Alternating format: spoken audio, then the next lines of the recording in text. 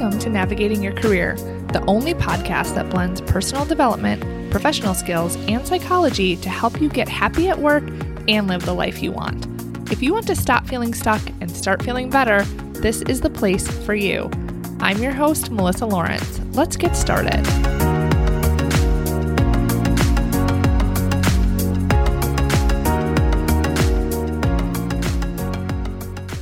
Hello and welcome to this week's episode of the podcast.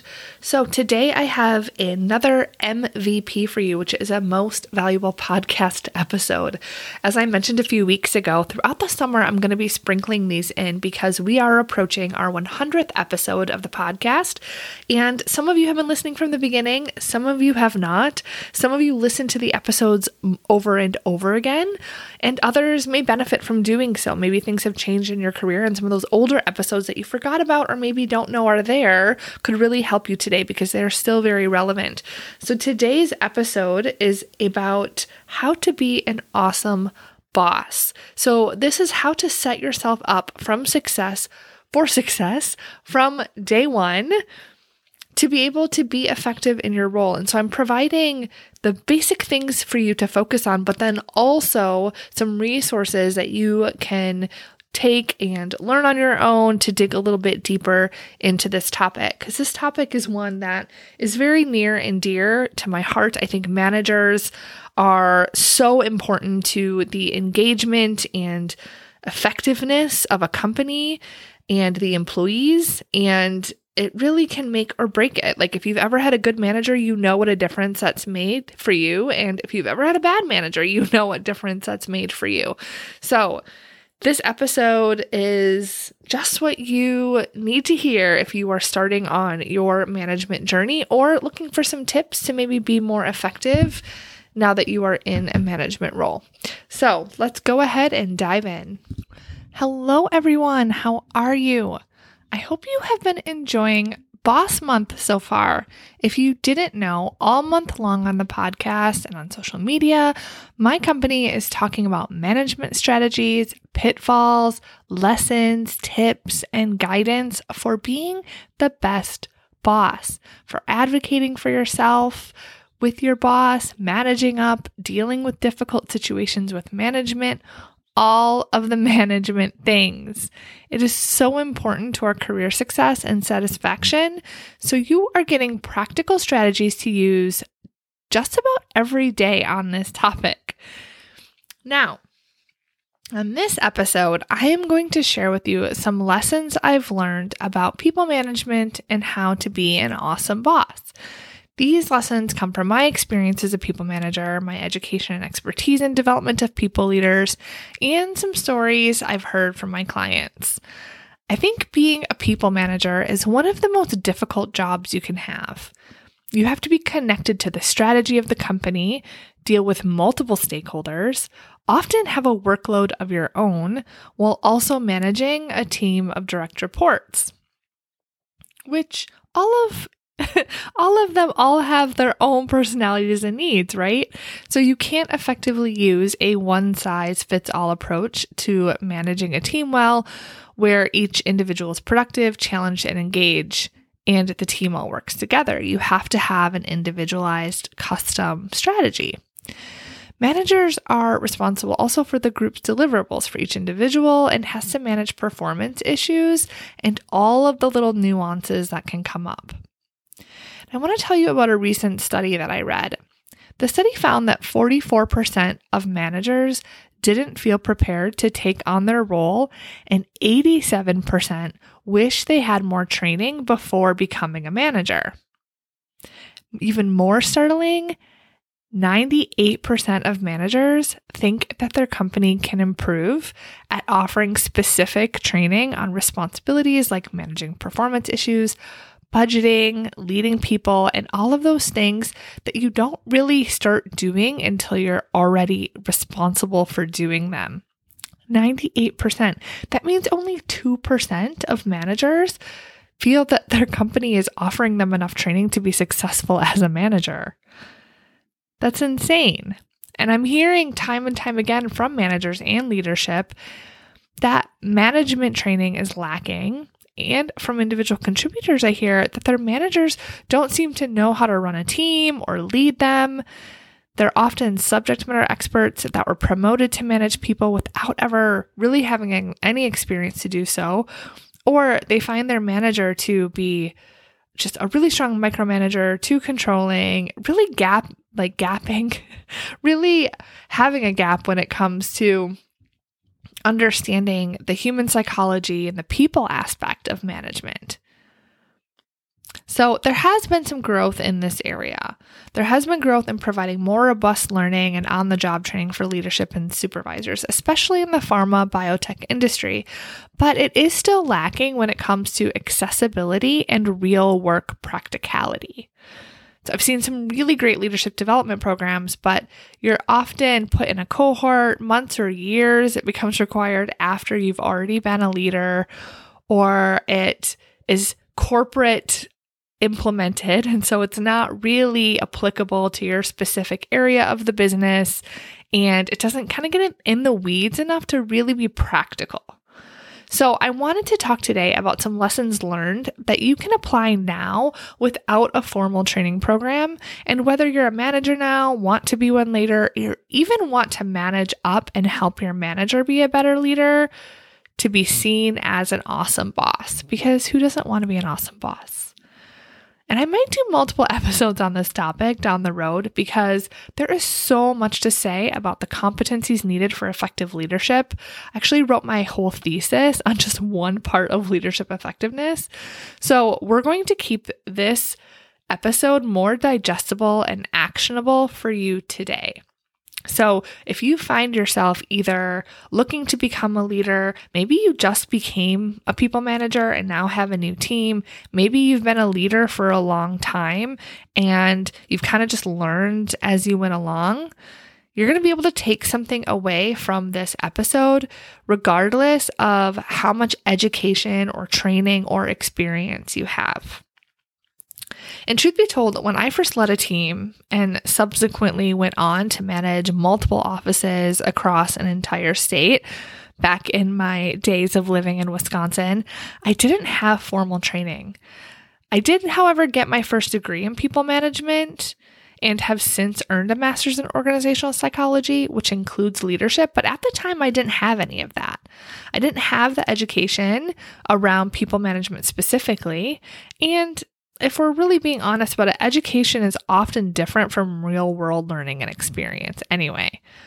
And I find this type of situation to be true of a lot of people.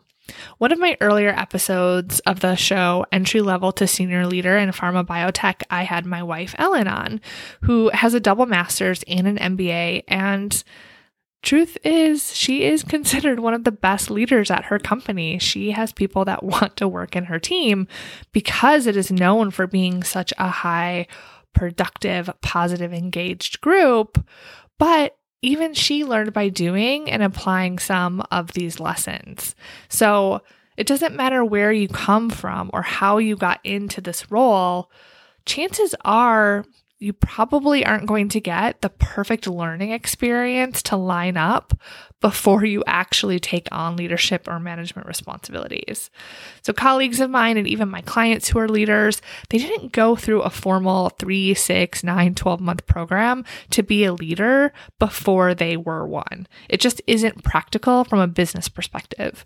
Many organizations don't invest in employees like that to put several months of training for a role that they don't have yet as a priority and preparation for a role. So you tend to learn while you're already in it. And then once you are a leader, once you do get that promotion or you enter into a company as a leader, then you get training at whatever the next cycle is, if there is any. So your direct reports are kind of just along for the ride while you figure all of this out. So let's get to it. Here are some lessons learned from what it's really like to move into management and some things you can do to be successful with or without formal training. Number 1, take the role seriously and understand the responsibility that you have to your team. A pitfall I see some managers make is to rely on their company to train them or to wait for the leadership training program. And although this can seem logical, this isn't fair to your new team or to you. When you accepted the promotion or new job, you decided that you were going to be the advocate and best manager for your people, that you were going to lead your area of responsibility effectively and be a role model for your company. These items may not have been in the job description, so you might be thinking, wait a minute, that is not what I signed up for. But if you want to be an awesome boss, then this is what you signed up for. If possible, if at all possible, before taking the role, think about what gaps you may have, because we all have them. How can you fill them on your own? There are a ton of management books and resources out there, and you can even work with a coach, use your resources to make sure that you are getting clear on what kind of manager you want to be and how you can be the best dang one for your team and your company. And then get to work. Your company training program, as great as it can be, isn't going to be the one and only thing that you need. Now, on the flip side, if you've been a manager before, it doesn't mean you already know everything that there is to know. Management psychology and best practices change with time. So it's very possible that there are some tweaks you could be making to be a more effective leader. I've seen many well-intended leaders bypass required trainings, gloss over any development areas, assuming that they are for newbies and that they know better. But those are the leaders that often have disengaged employees and don't even know it. Remember, you are a role model. If you are skipping steps and not trying to be your best, your employees shouldn't be expected to either. How you behave and treat people, the hours you put in are all a message to your team. If you are telling your team that they don't need to work overtime, but you're seen online all hours of the day and night, your employees are going to think that that's what they need to do to get ahead, and then they will decide if they want to do that or not. You could inadvertently be losing people, so take this role seriously. What would make you even better than you already are? How can you build a reputation of the boss people want to work for? I'm going to share some resources at the end of this episode if you want to dig into some reading right now. Number 2, your direct reports are the indicator of your success, not your title. It's human nature to chase the title, chase the status, and when you achieve a big goal like manager, director, vice president, you can relish in that, and you can, but not too long, because your success at work is not defined by your title, it's by the success of your team. Some questions you can think about are, how are the individuals on your team performing? How engaged are they? Do they all have development plans that they are excited about? Do they like coming to work? Do they want all of their friends to work there? Do they try to recruit other talented people into your organization to work for you because you are that awesome? Do they work well by themselves and together? Do they have a great work-life balance that they love? Do you empower them to do things and make decisions independently? These are all indicators of your effectiveness as a leader. They can be hard to reach, and it could be easy to say, well, I'm not responsible for all of this. Some of it is the company or your boss or them. And there is a little truth to that, but how is it serving you to blame others for things that could be in your control to create? If you are always striving to make these questions a yes or have a positive response, you'll always be growing and building a positive and cohesive team that performs well and is happy. When you have a high-performing and happy team, guess what? Your leaders will notice, other leaders will notice, you'll get even more success, your promotions and how well you sleep at night will be a ripple effect to you prioritizing your team over yourself. But if you're listening to this, I'm betting you already think that about some of these things. You already think about them. So ask yourself, how can you advocate for your team and help them have what they need to do so that they can do what they need to do? How can you enable them to do their job to the best of their ability, to enjoy doing it, to like coming to work? All of those things that I'm sure you want for yourself. How can you help your team have those things? Number 3, each person needs something different. Okay. So with this one, this is a mistake I see, and even one I have made in the past, and that is trying to be a certain kind of leader and then applying it to everyone. For example, servant leadership is a great leadership style that I highly suggest learning about and applying as an overall management philosophy. But what can end up happening is you get stuck in applying what is considered a best leadership style, and then you build blind spots to the individual needs of the employee. So for example, you could have a preference to lead collaboratively and get feedback from each employee on decisions before making them, especially when they impact the individual or the team. This seems like a great idea. But you could have an employee who finds this style wishy-washy or stressful. They may respond better to a direct leadership style. They may not care to offer their opinion, and they may just want you to tell them what to do. Or perhaps you have an employee who is amazing and you give them a new project and expect that they won't need a lot of help because they are so great at what they do. But for this specific task or project, they haven't done it before and they need some help. But they don't want to disappoint you and leave an impression that they can't do it, so they don't ask. And then they get frustrated or they make needless mistakes. In this situation, you could flex your leadership approach with the new task and check in more. See what they need help with and what they need because it's something new. And this is an approach from situational leadership, which is a popular leadership development program. Now, the same goes for recognition. You may want to recognize everyone because we all know that recognition or lack thereof is a big reason why employees leave, because they are not feeling valued. But not all recognition is equal. Some employees like public recognition, some do not. Some like gifts, some do not. So you may be hearing this and thinking, okay, well, what am I supposed to do? Because how am I supposed to meet the needs of each individual person? I only have so much time in the day. And there's a really simple solution. You ask them. That's all you have to do is ask them. I always suggest in your initial one-on-one meetings, and if you haven't done this yet, you can start doing it now. Talk about your leadership style, what they need, what you need, how they like to be recognized, what keeps them motivated, what their communication preferences are, what your communication preferences are. I talk about this in detail in the podcast, The Perfect One-on-One Framework. So if you haven't listened to that episode, you may want to listen to that after this one. So once you know your employee's individual and unique style, needs, preferences, you can adapt your style to each of them. Yes, you should definitely do that. You are the role model and an awesome boss. All right, I'm going to end it right there with these 3 lessons learned and ways to be an awesome boss. Number 1, take the role seriously and understand the responsibility that you have to your team. Number 2, your direct reports are the indicator of your success, not your title. And number 3, each person needs something different. Now, here are some resources that I recommend for those of you that are looking to check out a new book or article to improve your management skills or learn about some different leadership strategies.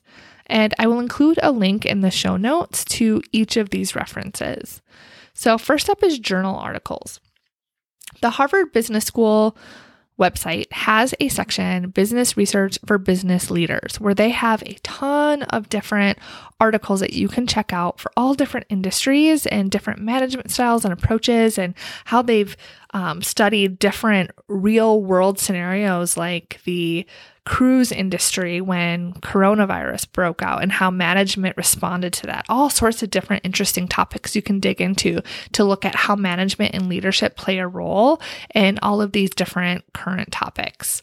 So that is a great resource. Then there are a couple of journals you can look at. There's the Journal of Management and the Academy of Management Journals, which has current research and studies around management and leadership practices. And again, all of these links will be in the show notes. Books. So some books that I recommend. There are a ton. I am a book nerd. If you know anything about me other than that I am a coach, it's that I read a lot of books. And these books, I think, have some really great takeaways that they're quick reads and you can apply things right away that make a really big impact. So the first is Leadership and Self-Deception by the Arbinger Institute, which is really all about getting the most from your people and understanding how your best intentions could be perceived, how their behavior could be perceived, and kind of how to bridge that gap. Another one is Leaders Eat Last, Why Some Teams Pull Together and Others Don't by Simon Sinek. This is a very popular book. It is really tied to that servant leadership style that I spoke about. There's also a TED Talk on that if you want to look that up. Next is The Fearless Organization, Creating Psychological Safety in the Workplace for Learning, Innovation, and Growth by Amy C. Edmondson. Now, this one is a favorite, I have to say. I studied Amy extensively when I was in graduate school, and she really made psychological safety what it is today in corporate environments and is really breaking ground and getting companies to really look at why that's important and how it impacts team performance and individual performance and why it's really the key to a lot of the cultural and behavioral issues that we see in organizations. So very good read if you want to check that out.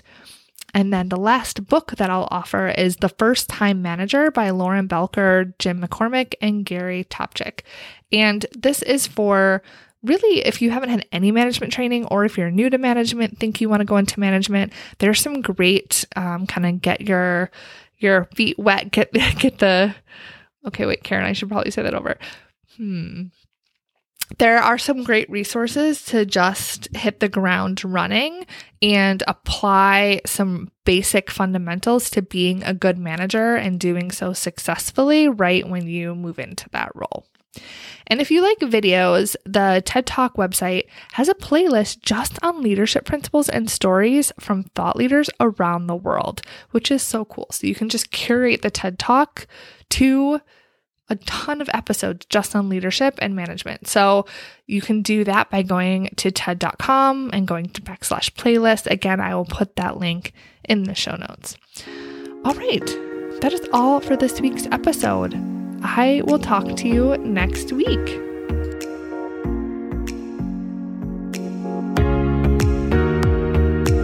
Coaching with me is the best way to guarantee you get happy at work and achieve your career and life goals. Getting started is easy. Head over to www.melissamlawrence.com to learn more and apply. It is the first step to get you from feeling stuck to knowing exactly what you want and have the tools to make it a reality. I will be by your side the entire way.